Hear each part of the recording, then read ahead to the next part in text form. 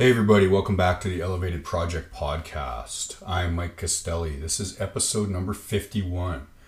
We have been missing in action all summer. We are very aware of that.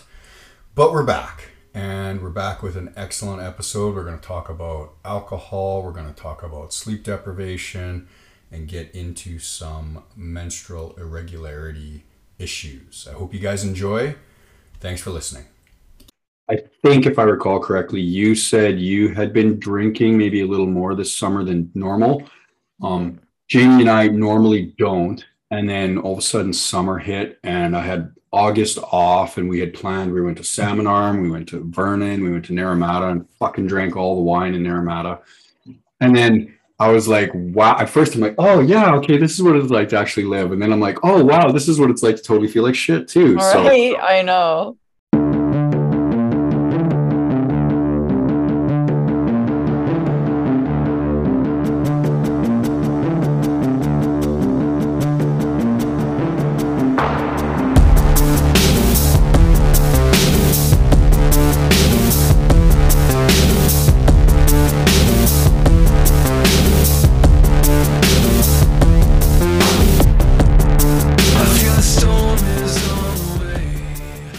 Hey everybody, welcome back to the Elevated Project podcast. I am Mike Castelli and with me I have Christina and Dolly. How are you doing, Christine?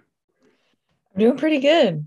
It's been a long time since we recorded a podcast. I know, people have been asking. Yeah, we kind of fell off the wagon. You know, it's funny. I always feel like this is 100% my fault because of my stupid, chaotic shift work schedule. It's like we can't schedule every second Wednesday or something like that. But it's yeah, but I think we've all been. I mean, I've been busy, with my clients and my house, and so just like anything and everyone, we fall off with things sometimes. Yes, which we're probably going to talk about a bit today. I think, yeah.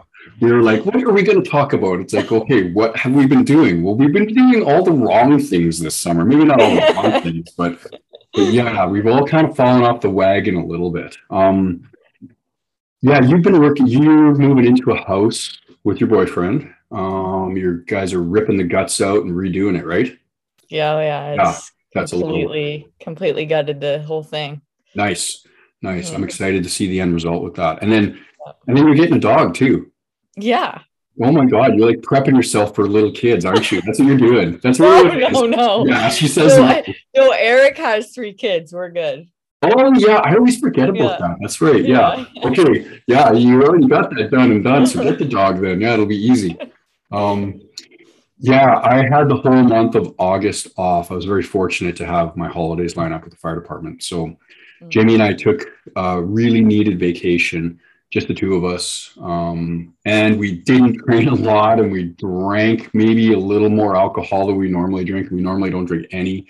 We came back from our vacation with more wine than we know what to do with. So it's been interesting to see how that's affected sleep. It's affected training. It's affected nutrition. So she's not in prep right now. She goes into prep in November. So right now she's sort of taking advantage of this. I'm kind of like always on the straight and narrow for the most part. So when I get derailed, it's like, I always feel like it's like a train wreck happening. So yeah. Hey, what do you want to hit on first? Do you want to talk about sleep or do you want to talk about alcohol? Or what do you want to talk about? Let's talk about both. Let's talk about alcohol first. Okay, cool. Because that kind of segues into sleep. It totally does. Yeah, for sure. For sure. So I'm going to ask you, because we talked about this in text a little bit, and you're just like, and I know you don't drink very much at all. And you're like, I said, yeah, Jamie and I have been drinking. You're like, yeah, I've been drinking more than usual. And I was like, ooh, that's always interesting when you tell me something like that. So like, tell me what's been going on. I mean, I don't know, again, it's summer that kind of plays into it. I never, like, I rarely drink. So for drinking for me, like drinking more than usual is having like maybe a couple on the weekend. Right. Like, it's nothing like crazy. Sometimes I'll have more. But I love, like, I'm in this like season of life where, I love going out with Eric and having drinks and we get into like really good conversation and like, love that so much. And then, when we're at the house and we're working and we have a drink, I don't know, like it's just this, it's people may disagree, but it connects us a little bit more, and like we have fun, and I just love that. And so it's not like I'm going crazy. It definitely still affects me, no doubt. But this is something that I talk to my clients about too. I'm like, like you're making like memories, right? Like Totally. you don't need booze for that, but Nope. I mean, it's just fun sometimes. There's something, okay, correct me if I'm wrong, but what you said actually resonated. Correct me if I'm wrong. There's something about that. What? You cut out for a sec. Okay, am I still here? Oh, my internet connection is unstable. Don't fuck with me now, internet. Come on. It's like a clear sunny day. There's no reason why I shouldn't have internet. Am I back? Am I here? Yeah. Okay, correct me if I'm wrong. There's something about that first drink. Let's just say you're sitting on a patio, and of course it's the ambience. It's the patio thing gets me. I love it. It does, and we have, because of COVID. If there has been any positives with COVID, it's like at least within the city of Lethbridge, lots of the bars and restaurants have created really big patios. And of course, this summer, literally the hottest summer in my entire existence on this planet, from like June until almost now, it's been like 30 plus degrees. So it's been like patio weather. So, but there's something about that first drink. It's like almost like the first couple sips of the beer or whatever you're drinking. And it's like, we know that alcohol has like some CNS effects, some depressant effects, some, release of or reduction of inhibitions. And it's like, there's a connection. And yeah, when I'm with Jamie, I can remember very specific times when we've had a drink and we've been in a certain location, and it's all of a sudden it's like you feel super connected to that person. Yeah. That's probably the downside to alcohol, because it's like, well, if that first beer tastes like that, you're going to have 10. I know. It doesn't work like that. Yeah. So yeah, we've been doing more of that too. A little more liberal with that. Now, the positives in that are like, hey, life enjoyment, stress reduction. What about the negatives? Like, let's say we're sticking within that 1 to 2 drinks, and who knows, we can talk about frequency per week, but let's say talk about the one time. Like, what do you notice the next day if you've had 2 drinks? Well, it directly impacts my sleep. And so it's like the two coupled together, just crap sleep and then the alcohol. I'm foggy brain the next day. Motivation is low. I don't move as much. Me personally, it kind of depends, but sometimes my appetite is increased. Sometimes it's decreased. Like it just kind of depends. I don't know. I would say usually it's decreased. But I essentially just, I just feel like crap. Yeah. even after 2 drinks, usually. Now, here's a question. If you're on vacation, is your tolerance for alcohol higher? That's hard for me to say. Last time, no. Like, I feel like now, no. But when I was younger, yeah. Like, I feel like when I would go to like Vegas and, drink, I could drink for like 4 days and tolerate it better than I did at home, because you're on this like high, right? Your adrenaline's pumping, but I don't really notice that too much now. Yeah, and I do. And I think this is I think Rob Wolf has talked about this too. He's talked about sun, stress reduction or less stressors around you. And I don't disagree with it. I think when you're on vacation, you're obviously a lot less stressed. I think your tolerance for other stressors is higher.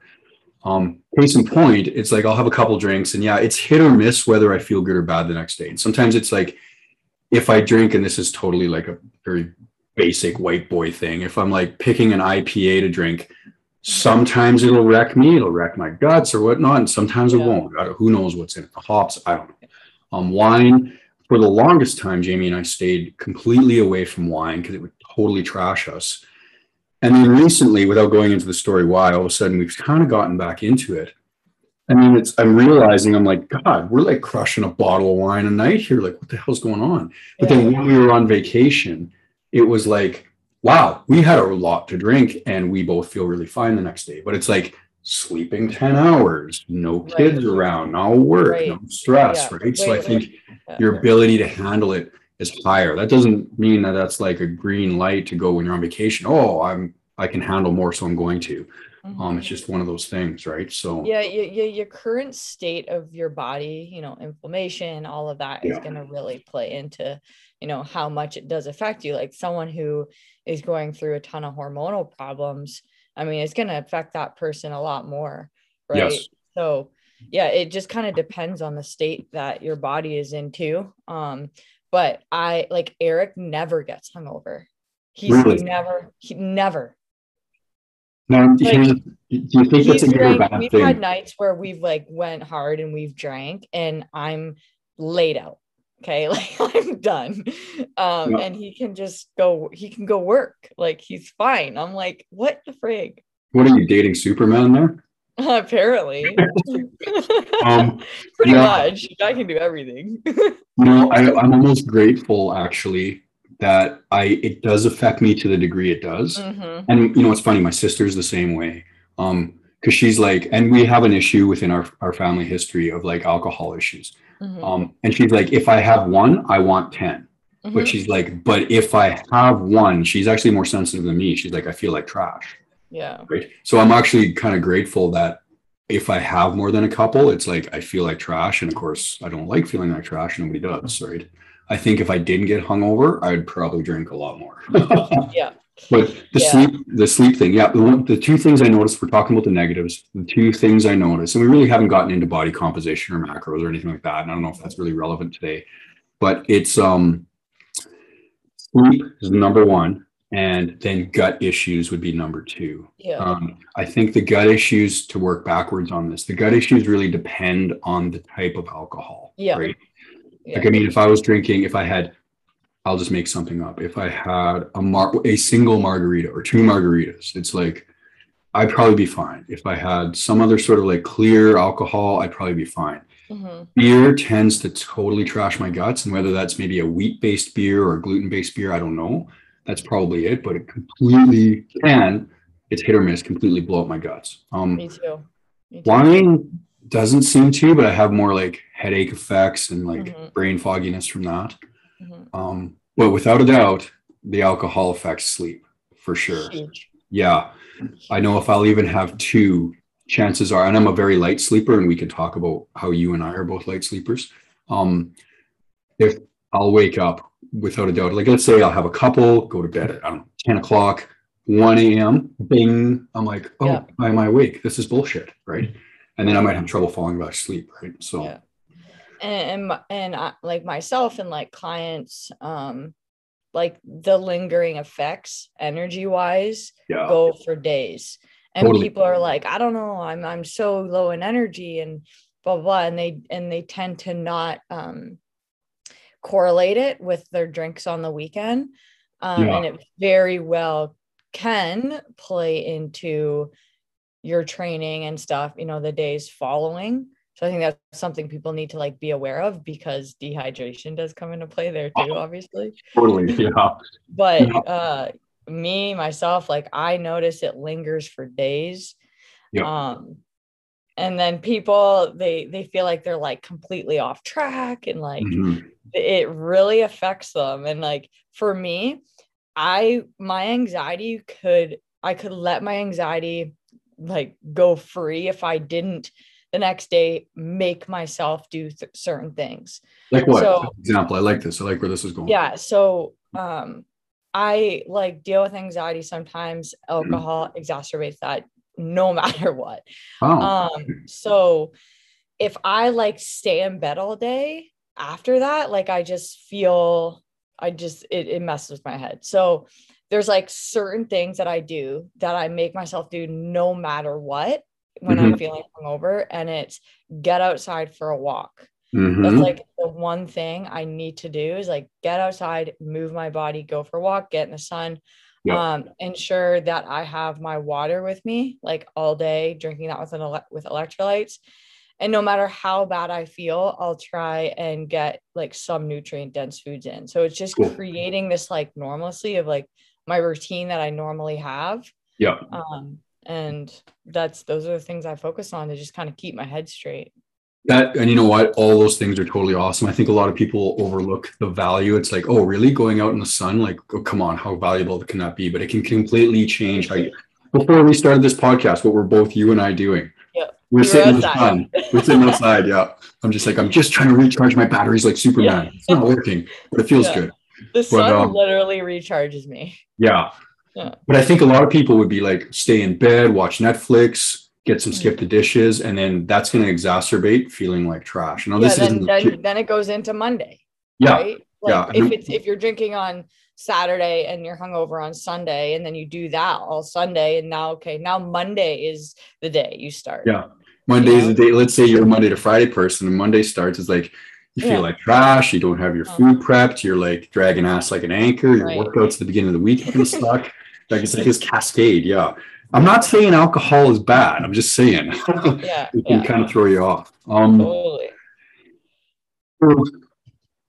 We can touch on the macro stuff a little bit. And I know we've touched on this before. We almost weren't going to talk about this today, but it's do you tell your clients to track their alcohol? It depends. It depends on the client.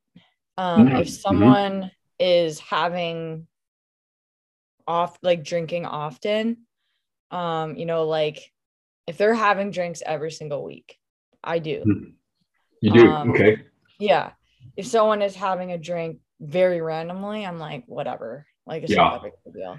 Exactly. But if it's frequently happening, then I do, because with booze comes more food, and like we just need to be careful. Totally.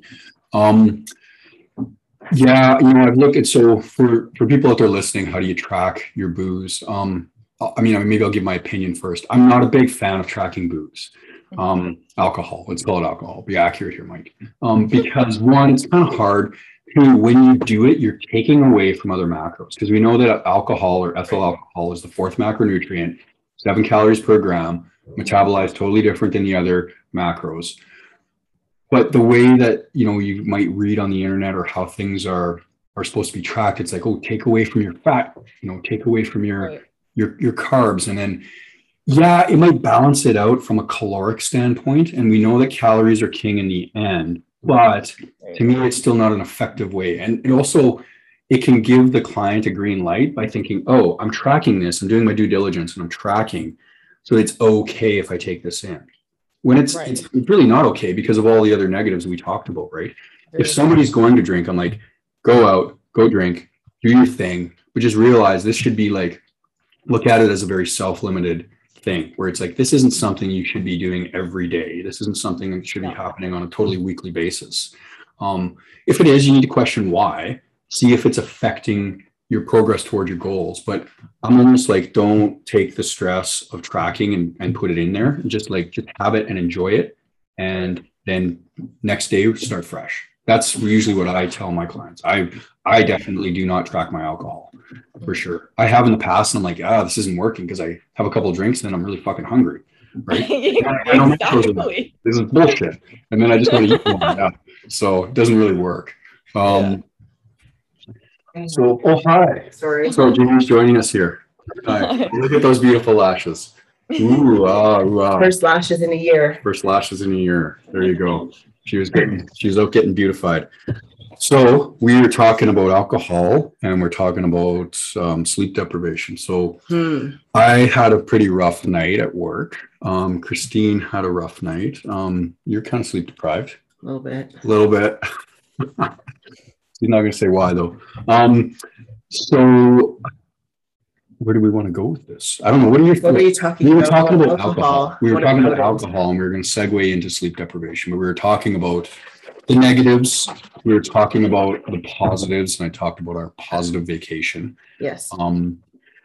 But I guess you can jump in here. How do you feel about the alcohol we took in on our vacation? Well, I mean, it was more than what we normally drink, right? Yeah. Because we actually, and I mean, you think about, even for me because I compete in bodybuilding, so I go through phases of prep where I can't drink at all. And we normally don't drink a lot. We'll go out and we'll have a flight of beer that we share. Little tiny. See, if no one's watching video because we don't put a video, but it's like little flights of beer is what we get. They're like tiny they're like almost like baby glasses of beer just to like try it. And then if we like one, I don't even get a pint. I get like half a pint. And I always get a pint and I'm always like, fuck, I shouldn't have gotten a pint. Yeah. Yeah. And then, or we'll go out for dinner and we'll have like wine. But it's usually a really small amount. Yeah. It's not much. It's not much.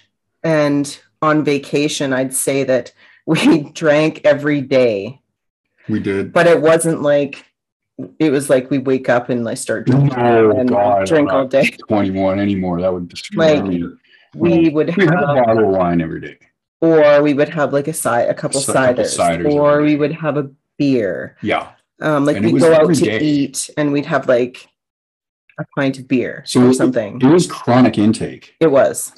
It sounds really bad, but it's probably pretty normal for about 10 days. Yes. And then at the end, so Naramata was our last day. Not that I want to tell people about our vacation, but just to explain, Naramata was our last day. And we did wine tasting. So Naramata is an area. You know where Naramata is? Penticton? Come on, you're Canadian. So Naramata. Kelowna? Do you know where Kelowna is? What? Kelowna. Oh yeah, I know where Kelowna is. So where we were is basically like Napa Valley, but in BC. In BC, right? So it's you can walk like 4 steps and there's like a vineyard, and 4 steps and there's a vineyard, and 4 steps and there's a vineyard. So dangerous. But we felt like trash that day. Well, that night, yes. And that night, actually, I didn't sleep. You didn't sleep barely at all. Barely at all. And then the next day, we drove all the way back to Lethbridge. Yes. Kind of felt like shit the whole way. So there, case in point, having too much. But I think that if we would have done that here at home and done that chronically every day, we would have felt shittier. And I think it's because of the whole exogenous stress thing of like work and regular schedules. We actually totally covered that. Yes. Yeah. So we're all on the same page. It affects us differently when we're like on vacation. And I think it's like less stress. Less stress. Like we slept more and we just didn't have a schedule that we had to follow. And it was just different. Right? Do you get your clients to track their alcohol intake? Yes. Yeah, you're a fucking Nazi, is what you are. Yeah. She is. She's a tough coach. She just started programming for me, and I'm scared. Oh my God. Oh my God, she says, yeah. So you get them to track. Yeah. So do they take away from fat? Do they take away from carbs? How do they track it? Usually from carbs. Okay. But it's like, it's also dependent on the client. Yeah. If that person has like a day where they don't track, then I'm like, well, I guess have your booze on that day. Yeah. But if it's someone who has a very specific goal and they're still wanting to fit it into their macros, then yes, I make them track. Okay. I tell them that it's a good idea to track it because like Kim. Yeah, but I mean, right now she doesn't. She doesn't. She doesn't. But someone like Bran, who doesn't drink. She doesn't drink. That's a bad example. Well, someone like her though, who is she? I mean, basically, she's working on aesthetics. Yeah. But she still is in. She has a lot of food, and she has a day where she has a free meal. Right. Okay. Cool. So if she wanted to put booze in there, then she could. It's just having that discussion with them to let them know that if you do track it, you're going to have less food, and all the things of like it. So there might be a cascade of like negative effects, so that you might have, you're going to be more hungry probably. And then usually when you drink, you make shitty decisions about food choices because you want, among other things. Right. And then you also, it can be like, so don't be surprised if it affects your sleep. And then the sleep is going to affect your training. And then the sleep deprivation is probably going to affect like being on routine and your schedule the following days. So it could be, it's like, yes, you're drinking today, but be prepared that it might affect you for 3 or 4 days following. Yeah. Mm-hmm. What are some common questions that you get from clients about alcohol?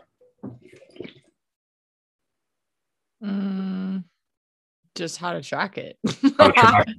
Okay, what about the best alcohol? Okay, if I'm going to drink, what should I drink? Just Fireball shot. Fireball shot. I usually recommend just like vodka water, vodka like Zevia or like something like that. Yep, for sure. And I actually, for all of the people that I have that drink wine, I get them to make wine spritzers. Yeah, that's actually a pretty good Because idea. I think part of the drinking thing for people is just Social. it's social. And so I just tell them, mostly it's like, as long as you have a drink in your hand, but you still want to have alcohol, you can take 1 glass of wine and make it into 10 drinks. And then you stay hydrated. Yeah. I've had some clients who alcohol intake really surrounds their business, whether they're meeting with other clients or it's just business meetings or whatever.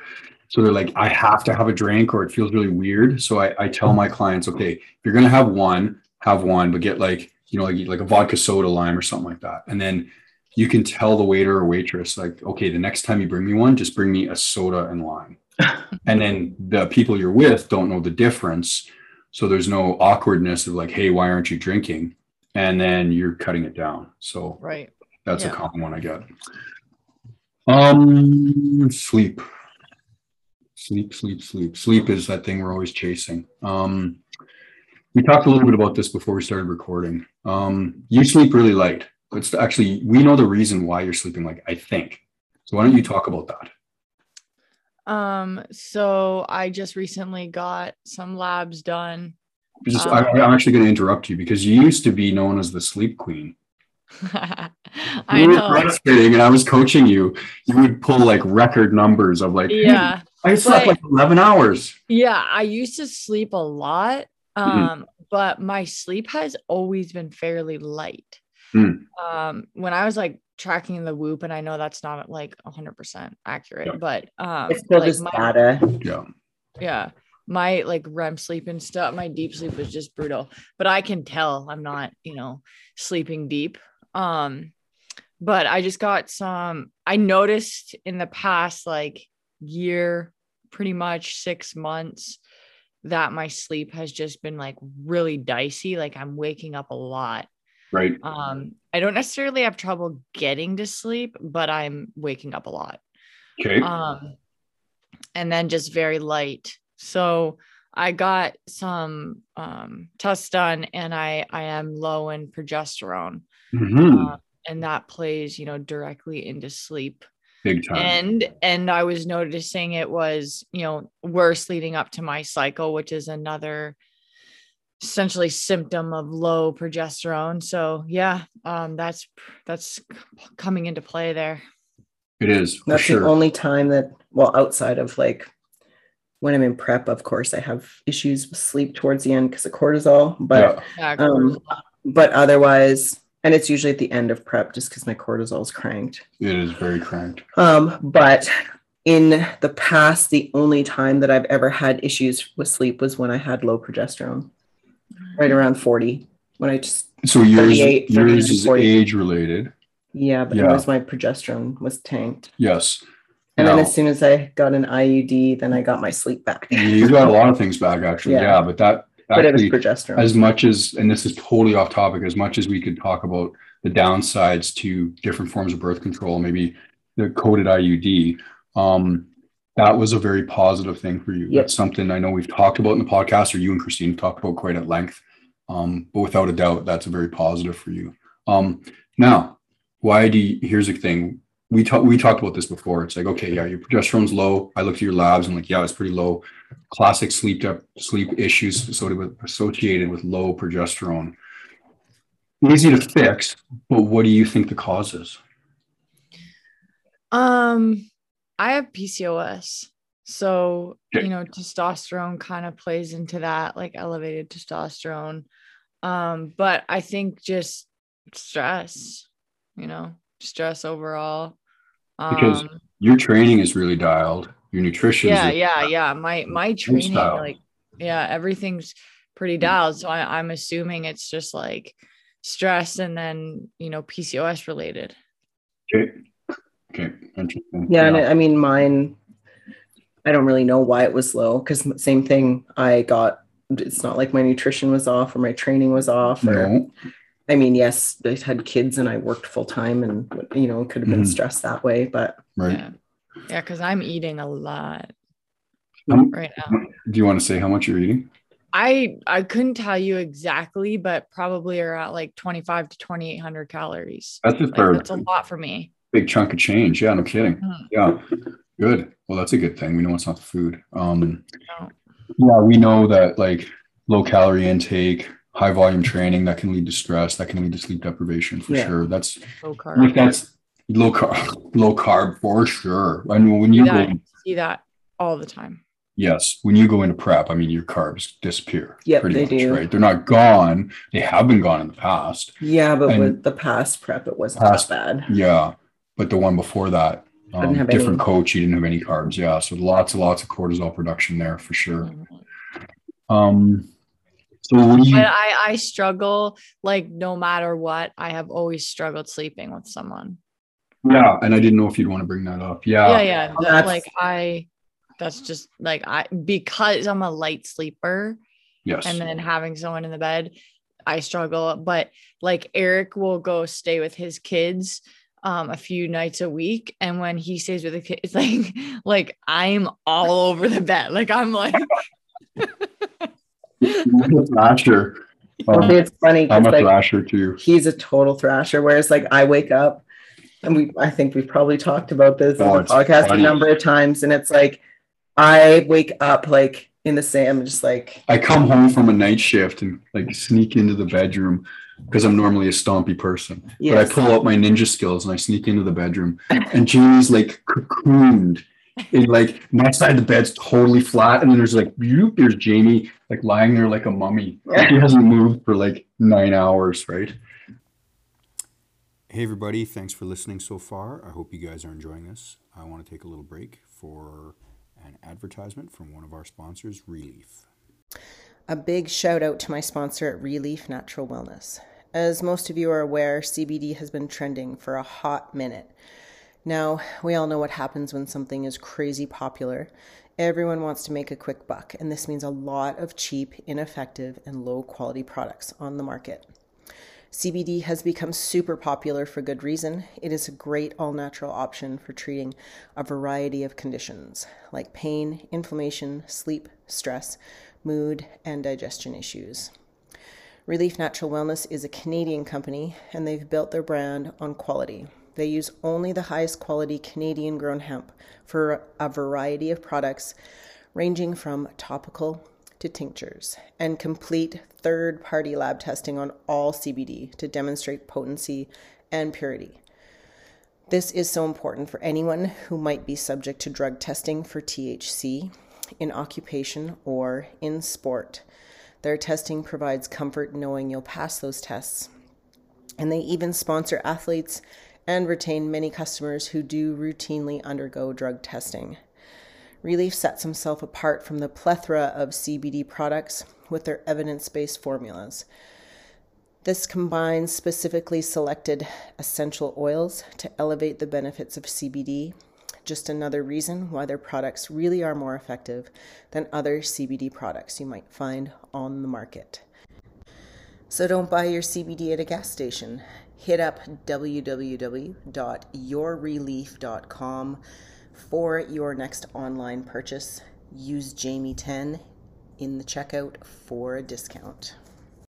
No. But when I'm a thrasher, so it affects your sleep. I know Yes. that. And then I'm a light sleeper. So there's lots of people that will say, and this is something I read years ago, oh, but I sleep better with my spouse. And I think that's maybe a little bit of like a comfort thing or denial. It's like, no, I don't want to sleep without them. If somebody's having major sleep issues, I have coached clients to be like, hey, there's nothing wrong with taking a couple nights out of the week to catch up on your sleep in a different room. Mhm. I had a client who was he was a Navy SEAL. He was a CrossFitter. He'd be deployed for 6 months, come back for 6 months. And he was having major sleep issues for a lot of different reasons. And he just didn't want to be away from his wife. Of course, it makes total sense, but I'm like, dude, you need to catch up on your sleep or you're going to get wrecked.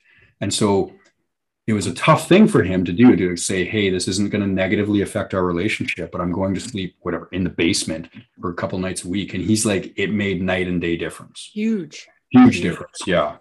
I do. Me and Eric, I will do that. Yes. Go into the other room. Like, even if I'm having a really bad night, like I try to start here And then if I'm having a really bad night, I'll move into the other room. Yeah, but you don't go down. He'll leave, but he goes into the couch, which is terrible. Well, it almost And you seems don't go like to sleep though, because the first thing you do is you go get your phone. because I'm mad. Oh no, you can't be doing that. I know. And so it's like it would be far. It's out of the bag. It would be far better if you did just like go downstairs. Without a I doubt, like put my sleep mask on. I'm like, yeah, it's without a doubt, it's very psychological too, because I'm like, I know how important it is, especially as a shift worker, especially with the training that I do, that I'm like, I need to recover. And then when I don't get it, it's like this psychological negative spiral of like, fuck, I can't sleep. And then I'm like, fuck, okay, well, I don't want to wake Jamie up. And then I'm going to leave and she's going to get mad because I left. Then I'm like, fuck it, I'm just going to look at my phone, which is the worst thing you can do, right? yeah. And it's funny because I can tell when we go to bed if he's not going to sleep. It's a stress thing. It's almost like I know instantly as soon as we get into bed, I'm like, or actually even before that, it'll be like a couple hours before bed. And I'm like, I bet he's not going to sleep tonight. Yeah, I know. It's a shitty thing. Yeah. It's like we all struggle with it, even as coaches. And we talked about this earlier, even as coaches, we struggle with the same issues that our clients do, right? I feel fortunate because I honestly have had very few sleep issues. I've gone through a couple, and all the things that if I ever do have issues, it's stuff that or it's under my control to fix it. Yeah. Like, it's not like ever since the whole progesterone thing, I've never had issues with sleep, and it's stuff that I've caused myself that I can fix. Yeah. Right. So, I think, and then like the other thing I know that affects us too is like when we get too hot. Ooh, yeah. Cause we're both temperature. Do it hugely. Yeah, we're both pretty thermonuclear. Yes. So, I don't know who's hotter, you or me. I see what I did there. But yeah, I think we keep the window open, which is a catch-22 because it's like it can be noisy. It can be noisy, and then you have tweakers running past your window at 3 a.m. screaming, "Why are you running?" So we don't live in a bad part of town. No, but every now and again we get tweakers running by and we find random shit on our lawn. Yes. It's interesting in this part of town. But we keep the window open for fresh air. We got a fan on. We keep the house really cool. And we have a blanket that's like super thin. Yeah. But I was gonna say something. Well, we can talk about the effects of poor sleep. Yes, on training and stuff. So I'll pitch a question to you. I can pitch a question to Jamie, and then I'll answer. So if you've had a shitty night's sleep, what do you do for training? I usually don't.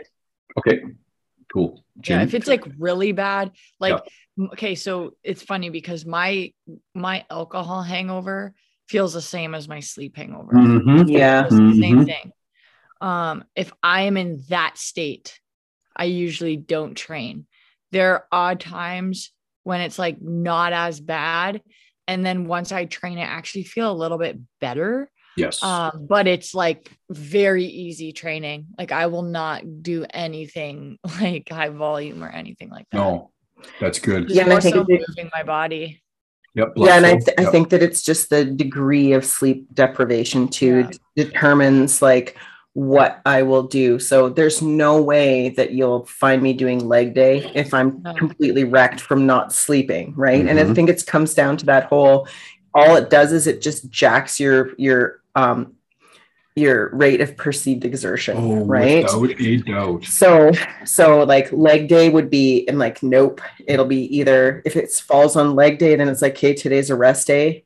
And then I'm just going to make sure that I sleep and eat and train the following day. Yep. Yeah. If it's like so, then I'll just switch it so that I do something easy. Like, no, that's not even an easy day. I think shoulders is an easy day. But arms, like an arm day. Or it's just like, okay, today I'm just going to like do active recovery. Yep. Right. Yeah. I could just echo exactly what both of you said. If I've had sleep deprivation, whether it's work related or if I'm at home and I've just had a shitty sleep, what I find is really beneficial is just moving. Like, let's say 30 minutes, assault bike, easy pace, like rate of perceived exertion, like 5 to 6, right? If we're on a scale of 10, I feel better after that.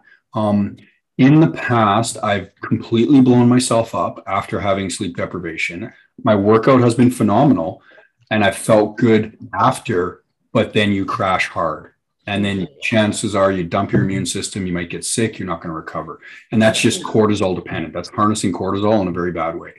So I think just moving is a good thing. Yeah, RPE is huge. Like when I do the assault bike stuff, like 20 seconds on, 40 seconds off times 30 minutes, that's ugly ass shit that I still do. The only day I'll do that, and you'll see me post it occasionally, is on days that I'm like really well rested. And I'm like, cool, I'm going to hit it today because I feel really good. And the difference between being sleep deprived and having a full night's sleep, in the past, in my 20s, it didn't make a difference for me. But now it's like night and day. It's like I left the gym the other day. We were training legs and I was like, fuck this, I'm out of here. Yeah. And I was like, I could not believe how heavy the weights felt. And then yesterday we did legs and I was like, oh, well, hell, this is totally different. Right. Yeah, it's night and day. But it's just, the short answer is if you're sleep deprived, don't work out. You're just probably do more harm than good. How does it affect your appetite? I definitely feel a little bit, I guess it depends. Like, again, it's kind of like similar to the booze thing where sometimes it makes me more hungry. Sometimes it doesn't, but it does directly impact your hunger hormones. I was just talking about this with my clients, like essentially how sleep deprivation plays into fat loss, how it can like hinder fat loss. And hunger hormones play into that, obviously. Yes. Yeah. And I know it's the studies show that sleep deprivation will increase hunger, increase caloric intake. I think that's in the general population. I know from myself, and everyone is a unique snowflake, like I always say, if I'm sleep deprived, my hunger completely disappears. So last night at work, 14-hour night shift, nasty ass night shift, got a couple hours sleep. Got up, I slept from like 4 till 6. So I got 2 hours of sleep. So I'm running on 2 today. It's pretty bad. Got up at 6 because I got a bunch of shit I got to do at work before I leave. And I'm like, normally I have my big bowl of oatmeal. And it's like a big ass bowl of oatmeal, blueberries, and whey protein. And I crush it in the morning. And I'm like, I could finish half of it. And that's really all I've had. And it's like 12:30, and I've had a bunch of coffees and stuff. So I'm like, it totally crashes my appetite. And that's, from a fat loss point of view, is that beneficial? Well, maybe not. But what it's going to do is going to impair my ability to, one, train today, which I'm not going to. Tomorrow, though, I'll be behind the 8 ball because I'll be recovering from today and I'll be underfed. So tomorrow's training will have to be lighter. So it's like, it's one of those things that just spirals into the next day. Yeah. So. Do you think that is coming from like an accumulative fatigue standpoint, like from having like multiple days, over the past however long, crappy sleep, being stressed, like circadian rhythm being thrown off from work? Or what are your thoughts there compared to someone who would get, like, say they sleep pretty good and then they have one shitty night of sleep, and you see their hunger increase? Like, do you think because yours tanked, it's more so from like a chronically stressed standpoint? It could be, yeah, for sure. I think for me, it's just my body just views it as stress and it tanks my hunger. So I'm not hungry either. And see, you're a better example than you. So in this case, it's like you will have the occasional night of bad sleep, but not chronically. No. And so when you have the occasional night, your hunger tanks. Yep. I have multiple bad nights of sleep generally every week, and it's part of shift work. But without a doubt, it's like, I think it's cortisol related because my body's like, holy fuck, dude, you're not sleeping. You needed sleep. And then boom, cortisol rises. And that is going to absolutely suppress hunger, put me in a sympathetic response kind of state. It makes sense why I don't have an appetite. I'm always very curious when people don't get sleep and their appetite increases. And whether that's compensatory to the stress, where they're like, oh, I'm stressed and my body doesn't know what to do. Oh, maybe I need calories. Just an emotional thing. Or it's an emotional thing of like, oh, I'm really tired, poor decision making maybe. Well, leptin typically decreases and ghrelin typically increases. Typically, yeah, I know. That's all the studies say. So I'm like, I know. And I'm always trying to figure out how can I increase my hunger? Because I always have a really low hunger drive. And to put on lean body mass is always a struggle bus for me. So I'm like, man, if I'm sleep deprived, this should be working, but it's not. And in a lot of people, like when with an increase in cortisol, they crave more like hyper palatable foods. Yeah, totally. It's interesting, like how you guys don't have that, but like then it's just, I mean, it's very dependent, obviously, but a lot of people deal with the increase in hunger and the cravings. So, and I wonder too, is because normally we're pretty active and we move a lot and we train and all that, right? But when we're sleep deprived, we don't move. And it's almost like our NEAT is like completely diminished to the point of where like we move maybe half as much as what we normally would. So I wonder if that is also what affects our hunger. It could be, for sure. It's just the fact that we're not like on my rest days, I'm not hungry because I'm not like I burn half the amount of calories that I do on a training day, like busy day. Well, and training is also for the most part individually dependent too. Some people will have increased hunger from training, depending on the type of training they're doing. And also some people will have decreased hunger depending on what they're doing. If they're really blowing themselves up, I find, especially within CrossFit, the athletes will have, if let's say this can get so complex. If the training is inappropriately intense and voluminous, then their hunger decreases because it's a stress response. It also might be like their body's responding appropriately. And I can think of a couple athletes on my roster where it's like their training goes up and their hunger goes up, like their needs go up, right? So it does depend on training. I know for me, aerobic training will really increase my hunger because I think it stresses me less. If I have really hard stuff, and I'll just leave that as just being hard stuff, my appetite will decrease. Got it. Does that make sense what I just said? Yep. Okay, because and for me, like if I did aerobic is less taxing. Yes. Okay. Well, but if I do like heavy leg day, I'm like starving. I could eat everything. And I'm not. I am. It really cranks my CNS to do that. So that's why if I'm well recovered prior to going in, it's way better, right? But it's so funny, like being a coach and just like seeing how these things impact everyone so individually. Stress can make one person's appetite decrease significantly, and another person, they're eating everything. You know, like it's just so interesting. And that's why there's really no cookie cutter way to coach, right? It's like you really need to know and get to know your client, understand them. Hey, here's a question. What's that? THC, cannabis for sleep. Thoughts? Just do this. Yes or no? Yes. I don't know. No, I tried it. It didn't do much for me. So what did you take? So I take a mixture of a little bit of melatonin and CBD. Yep. And that shuts my brain off. But no THC. No, I tried, but I didn't really notice anything. I just got whacked out. Did you use like an edible oil? A tincture. Oil. Okay. See, and I don't like oil tinctures or of edibles. THC or edibles. Never. Like that, I wouldn't sleep if I took. We've had some bad experiences with edibles. Speaking of which, I'm going to do. I don't know if he's going to listen, but I know the guy who's a regional manager for Canopy Growth, Tyrone. Tyrone, if you're listening, hook a brother up with some good sleep edibles because I'm looking to try it. But if we vape indica, so I guess it's a yes for you. Yes, it's a yes for if we vape indica, then I like sleep like a freaking rock. Yeah, that's the one thing that we found that's total rock, almost foolproof. It works really well for me. Is in now.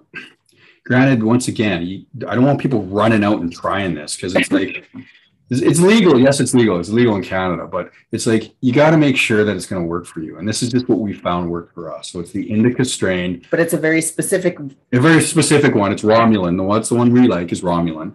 It works for us. And if we vape it, it's like hits you in about 10 minutes, out of your system in about 3 hours, give or take, and no nasty grogginess the next day.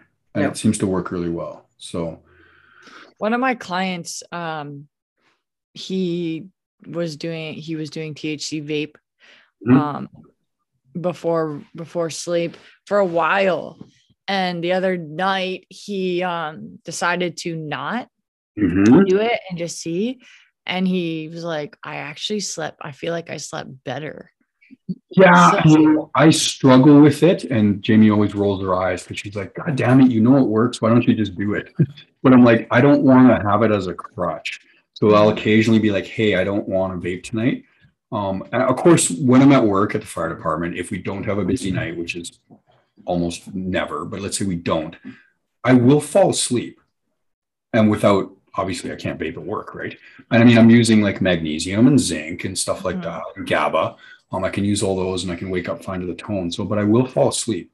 But it's like, I don't want it to become a crutch. But there's been some times when I'm like, my sleep is almost more restless. And this really depends on the strain, right? Sometimes they're, I don't know. Yeah. So I don't think it's like 100% foolproof. We can't say that like, oh yeah, go out, get it indica strain, you're going to sleep like a baby. It might not work, right? Without a doubt, it's very similar. I know Dr. Matthew Walker in his book, have it sitting on the shelf there, Why We Sleep. Yeah. He is sort of anti-cannabis, saying that it affects certain cycles of your sleep. But then other, I guess, authorities on the subject have said, no, it's more like very individually dependent. Some people will find that it helps them sleep, which it does for us, right? Everything is so individual. Everything. It's always like, it depends. That's the answer Yeah. for everything in coaching. It depends, right? Well, I mean, the sleep deprivation too, you could talk about the emotional effects of it too. Oh, I don't get emotional at all when I'm sleep deprived. I'm like a rock, right? Yeah, I don't have any negative thoughts or anything. Oh yeah, it'll bring up anxiety and worsen things like that. I definitely notice that. I see that a lot with clients. Yeah. If they're not sleeping well. Yeah. And then poor food choices is another one, like just decision making. Yes. Yeah. Without a doubt. It's that's the first thing that I'll notice is not so much the physical, but it's like the mental resiliency, the emotional resiliency, where stuff is just more irritating. You're more negative. You're less positive. I know. I'm sure you do. You think that's due to the increase in cortisol? I don't know. From a totally nerdy standpoint, I'm sure it has something to do with like serotonin, dopamine, maybe norepinephrine. It's a deep conversation to get into. I'm actually messing around with certain compounds right now to increase dopamine. And I know that's, if anybody is listening and understands that, ping me on this, because I know you can get into a situation of dopamine withdrawal syndrome and you don't want to go down that route. But I'm messing with that and I'm noticing maybe a little more positive mood, even when I'm sleep deprived. It doesn't mean it's a fix, right? Anytime you're supplementing, especially if you're messing with your neurotransmitters, you need to be really, really careful. And I'm using like specific nootropics and stuff like that. And maybe I'll talk about it on a different podcast. But it's like, without a doubt, I think it's a neurotransmitter depletion driven process when your emotions go sideways, right? Yeah. Without a doubt, you get a full night's sleep. And at least for me, it's like, wow, I'm like thinking positive thoughts. Yep. Stuff doesn't bug me. I'm just like, man, I can take on the day and nothing seems to bother me. But then night of 2 hours of sleep and it's like, oh my fucking God, kill me now. It's kind of thing, right? Yeah. So, about everything. So, yeah. Have you listened to the Huberman Lab? Yes, I do follow him. I've listened to some of his podcasts. Very smart dude. Very smart dude. Yeah, and he actually just had something on dopamine and norepinephrine the other day. No, sorry, it was dopamine and testosterone. The interaction between the two, which I thought he talks a lot about testosterone. Yes, for sure. Yeah, he's a smart cat for sure. I don't know where he popped up from, but I like his stuff. Yeah. Yeah. You wanted to cut it to 45, eh? Was there something else that did you guys talk about? Were you going to talk about amenorrhea? Well, I think we were. Yeah. Do you want to just touch on it for like 10 minutes in like maybe just an opinion sort of point? So I know this is a really big topic of your interest. So why don't you talk about it, Christina? Well, I deal with a lot of women, have still dealing with some that have it. A lot for people that don't know what amenorrhea is, it means that your menstrual cycle disappears. Yeah. A lot of the women that I'm dealing with, they're either, actually pretty much all of them, it's either they've come off birth control and they don't have a cycle, for X amount of time, or it's from, a past of extreme dieting. What about And I know this is going to get really controversial really quick. What about The C word. the COVID vaccine? Oh, yeah, I haven't seen it like from amenorrhea necessarily, like from that. Dysmenorrhea, though. Yeah, like We've just talked like, about that, right? yeah, I like have a just, client who actually read it. Don't say her name. No. Don't say it. So Because you know she's going to listen. I know she will. She I'm gonna actually have the to edit last consult that we did, I'm sure she won't care. But anyway, she had her COVID vaccine and it did screw up her cycle. Which one did she have? She had Pfizer. She had Pfizer. She had 2 doses? Yes. Yeah. And it screwed up her cycle so that she missed I think it was off by, I think she said a month. Yeah. well, people are seeing very different things. So there's, people who it's late, like super late. Okay. Then there's people who, they're now super heavy or really large clotting. Dr. Nicole, Yep. she kind of took a survey on this and I asked her to share it all with me. And so she did. And then when I had posted about them actually starting to do like trials and stuff on it, I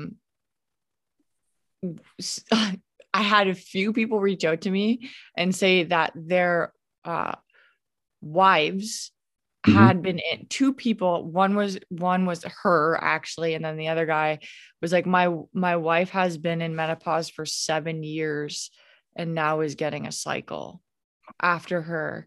No kidding.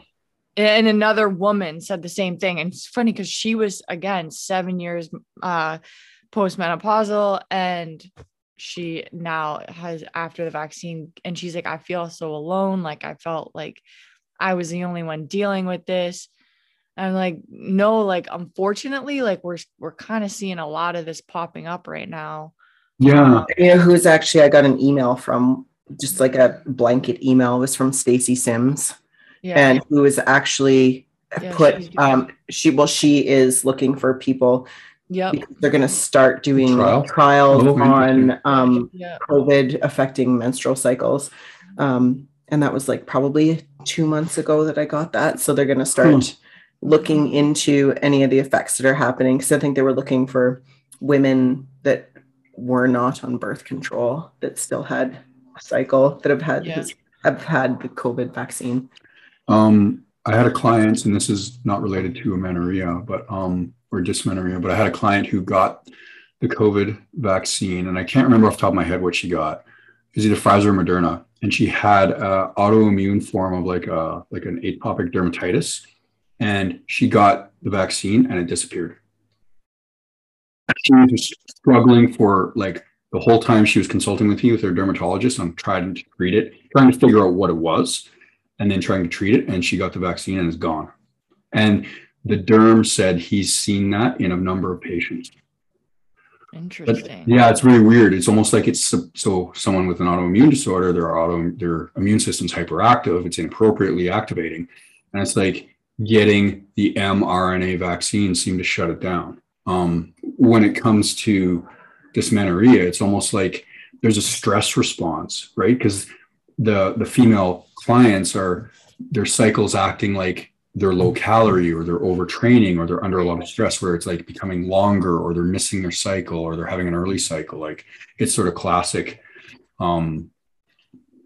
stress response, right? So yeah, it's such like uncharted territory. Is it ever? Like this is what I tell my clients. I'm like, I mean, we're going to try and support you in the best way we can, but this is like very uncharted territory. I don't really have the answers. No. To why this is happening. And no one does right now. And it's thankfully they're doing a lot of trials and studies on this, and we'll know more in the future. But yeah, I mean, I think that's, I know that's just like a little sort of 10-minute blurb on that. And that's really all we have. All we have on that is opinion. Mm-hmm. Like without a doubt, I'll speak for myself. I'm definitely not an expert in that field. And we're just seeing what we're seeing within our client base. Right. Yeah. So it's interesting for sure. And like conversing with other people too, like Nicole, like doctors and stuff, like they're seeing it. Yeah. So, I don't know. Mhm. What do you think? You want to wrap it up? Keep it short and Yeah, sweet. so the amenorrhea, like, Ooh, I yeah, mean, okay. just in that sense, like I just see it a lot from, well, I mean, the chronic dieting, Yes. the Yes. females chronic dieting, but like the low carb and then post birth control. And it always comes down to intaking more energy and, getting that, fairly quickly. Usually tends to, restore that cycle. I mean, but it depends. Like I have clients who, get off birth control and they get it within 3 months. And then I have other ones, depending on the birth control, how suppressing it was, they can get it 7 months, a year, but Yep. how much you're eating and like your stress, your training and all that plays into it hugely. And I think that's a huge problem with women, say, coming off birth control, Mhm. and then they're not eating enough and then they're dieting. It's just going to prolong that Big period. time. Yeah. Yeah. Yeah. And I have lots of thoughts on that, but I'll let Jamie talk. well, I just mean like, yeah, I mean, I can think of one particular client also who it took her about a year to get her cycle back after being on birth control since she was, I think, well, she was 40 and she'd been on it since she was 16. That's a long time. Wow. Holy shit. But, It's a lot of negative feedback. but Yeah. also we But she got it back. she did, and Which is then pretty cool. yeah, and then but we also had to change her training. Yep. And that's a we big had to one. reverse diet her like big time. Mhm. And she had to get to a place where she did actually feel really uncomfortable with her body composition. But that's what she another had thing. to do in order to Yeah. get there. Yeah. And she was like, I'm willing to do this. Like, it's a trade-off, right? She's like, I want to have my health back. And she's like, I know it's not going to be forever, that this is how my body composition will be. Mhm. Right. I wish every client had that Yeah. mentality. Oh, and then I think of like, I have another client who she had come from CrossFit and she came into bodybuilding, and then she wanted to like do a cut, and we took her down pretty low. I'm trying to think of who this is. And not only did she lose her cycle from going down because she was in such a deficit, but she like completely went off the rails with like eating too. So a whole bunch of stuff completely blew up with her.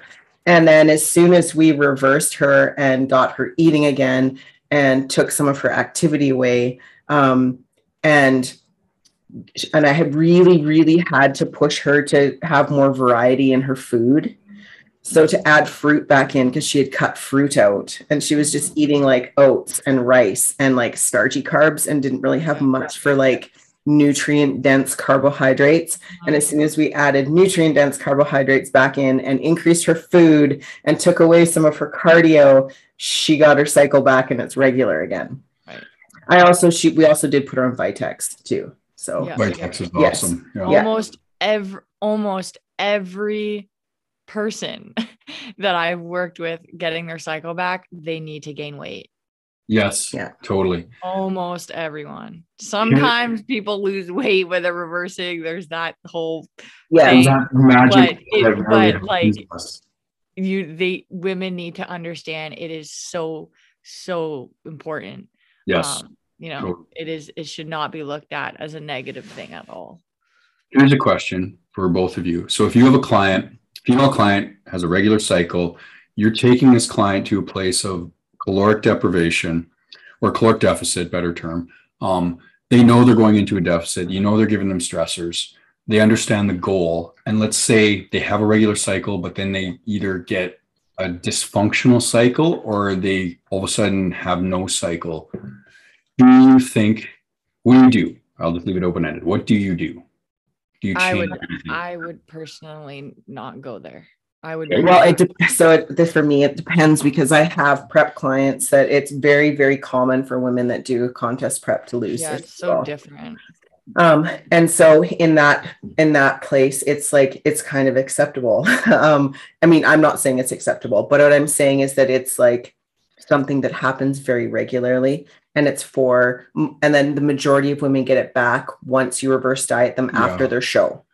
So But if it's like a lifestyle like Gen Pop person, then I'm like, okay, we got to pull back. Like, Yeah. we cannot continue like this because you, like, obviously we're going to a place that is not, well, one, you're not going to progress if we get to that point too, right? Like, it's going to be far more detrimental down the road if we continue like this. Mm-hmm. So it's like, for me, it's like an indicator, like a red flag that, okay, they've been in a deficit for too long. It's their body saying like, you know, okay, we need to like reverse for a bit. Cause it's that whole like dieting thing. You don't want to diet year round. No, you know, you can't. If you have aesthetic goals, I mean, some people are going to be far more resilient than others. Some aren't. And it's like, some people can only handle dieting for 8 weeks. And then you have to go back to like maintenance. Yeah. Right. Yeah, and there's nothing wrong with doing that. Yeah, I tell my clients like right off the bat, this may not take one cycle of dieting. Like we may need to take 2.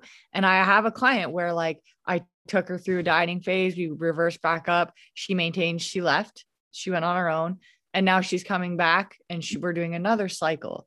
Like that, to me, that's what I would do way over going too long, seeing a period, you know, go wonky. I mean, I would just not do that as a coach. Yeah. And I think I agree on both points. It really depends on the client's goal, how long you're going to do it. If you know it's a temporary thing, like the one thing that sticks out in my mind is it's common, but it's not normal. And what I'm talking about is amenorrhea or dysmenorrhea. It's very common, but it's not normal. No. And some people will be like, oh my God, there's dysfunction. We have to change everything. And that's not necessarily true if we know it's going to be a temporary stressor. And the client's like, yeah, okay, I get it. My cycle's going to disappear. I'm not worried about having kids right now, but I have a goal and I want to reach it. If it's going to be temporary, that's fine. But then if it's a lifestyle client, then it's like, no, what we're doing is not conducive to lifestyle. No. But it's really common, but that doesn't, anytime there's cycle dysfunction, it's not normal. Despite what you might hear other people say, it's common. Yeah. And I mean, with contest prep, like most women towards the end of their prep, they will lose their cycle, and it comes down to like, you know, caloric, or that comes with like energy expenditure and the fact that, you know, like they're super lean already, right? When you get down to that point where your like body fat is like way below what it normally would be, and your calories are low. It's just, I mean, it's just something that usually happens. But then if you reverse diet properly, and then you should have it come back. It can take, like what you said earlier, though, it can take a long time. I've had clients who we were doing everything right for a very long period of time, and it was getting to a very frustrating point. But it sometimes does take like 6 months, 8 months, a year to come back. And then all of a sudden, boom, it'll come back. It's like you're doing everything right. You know your stresses are controlled. You're in a caloric surplus. You're not overtraining, all that good stuff. And it's like, if you've been on birth control for like 15 years, then expect that it's going to take a while to come back. It's not. And going back into a deficit right when you get it isn't the answer. That's a bad idea. That's probably a bad idea. Yeah. Sure. For sure. Well, what do you guys think? You want to wrap it up? Okay, this was fun. We should do it again.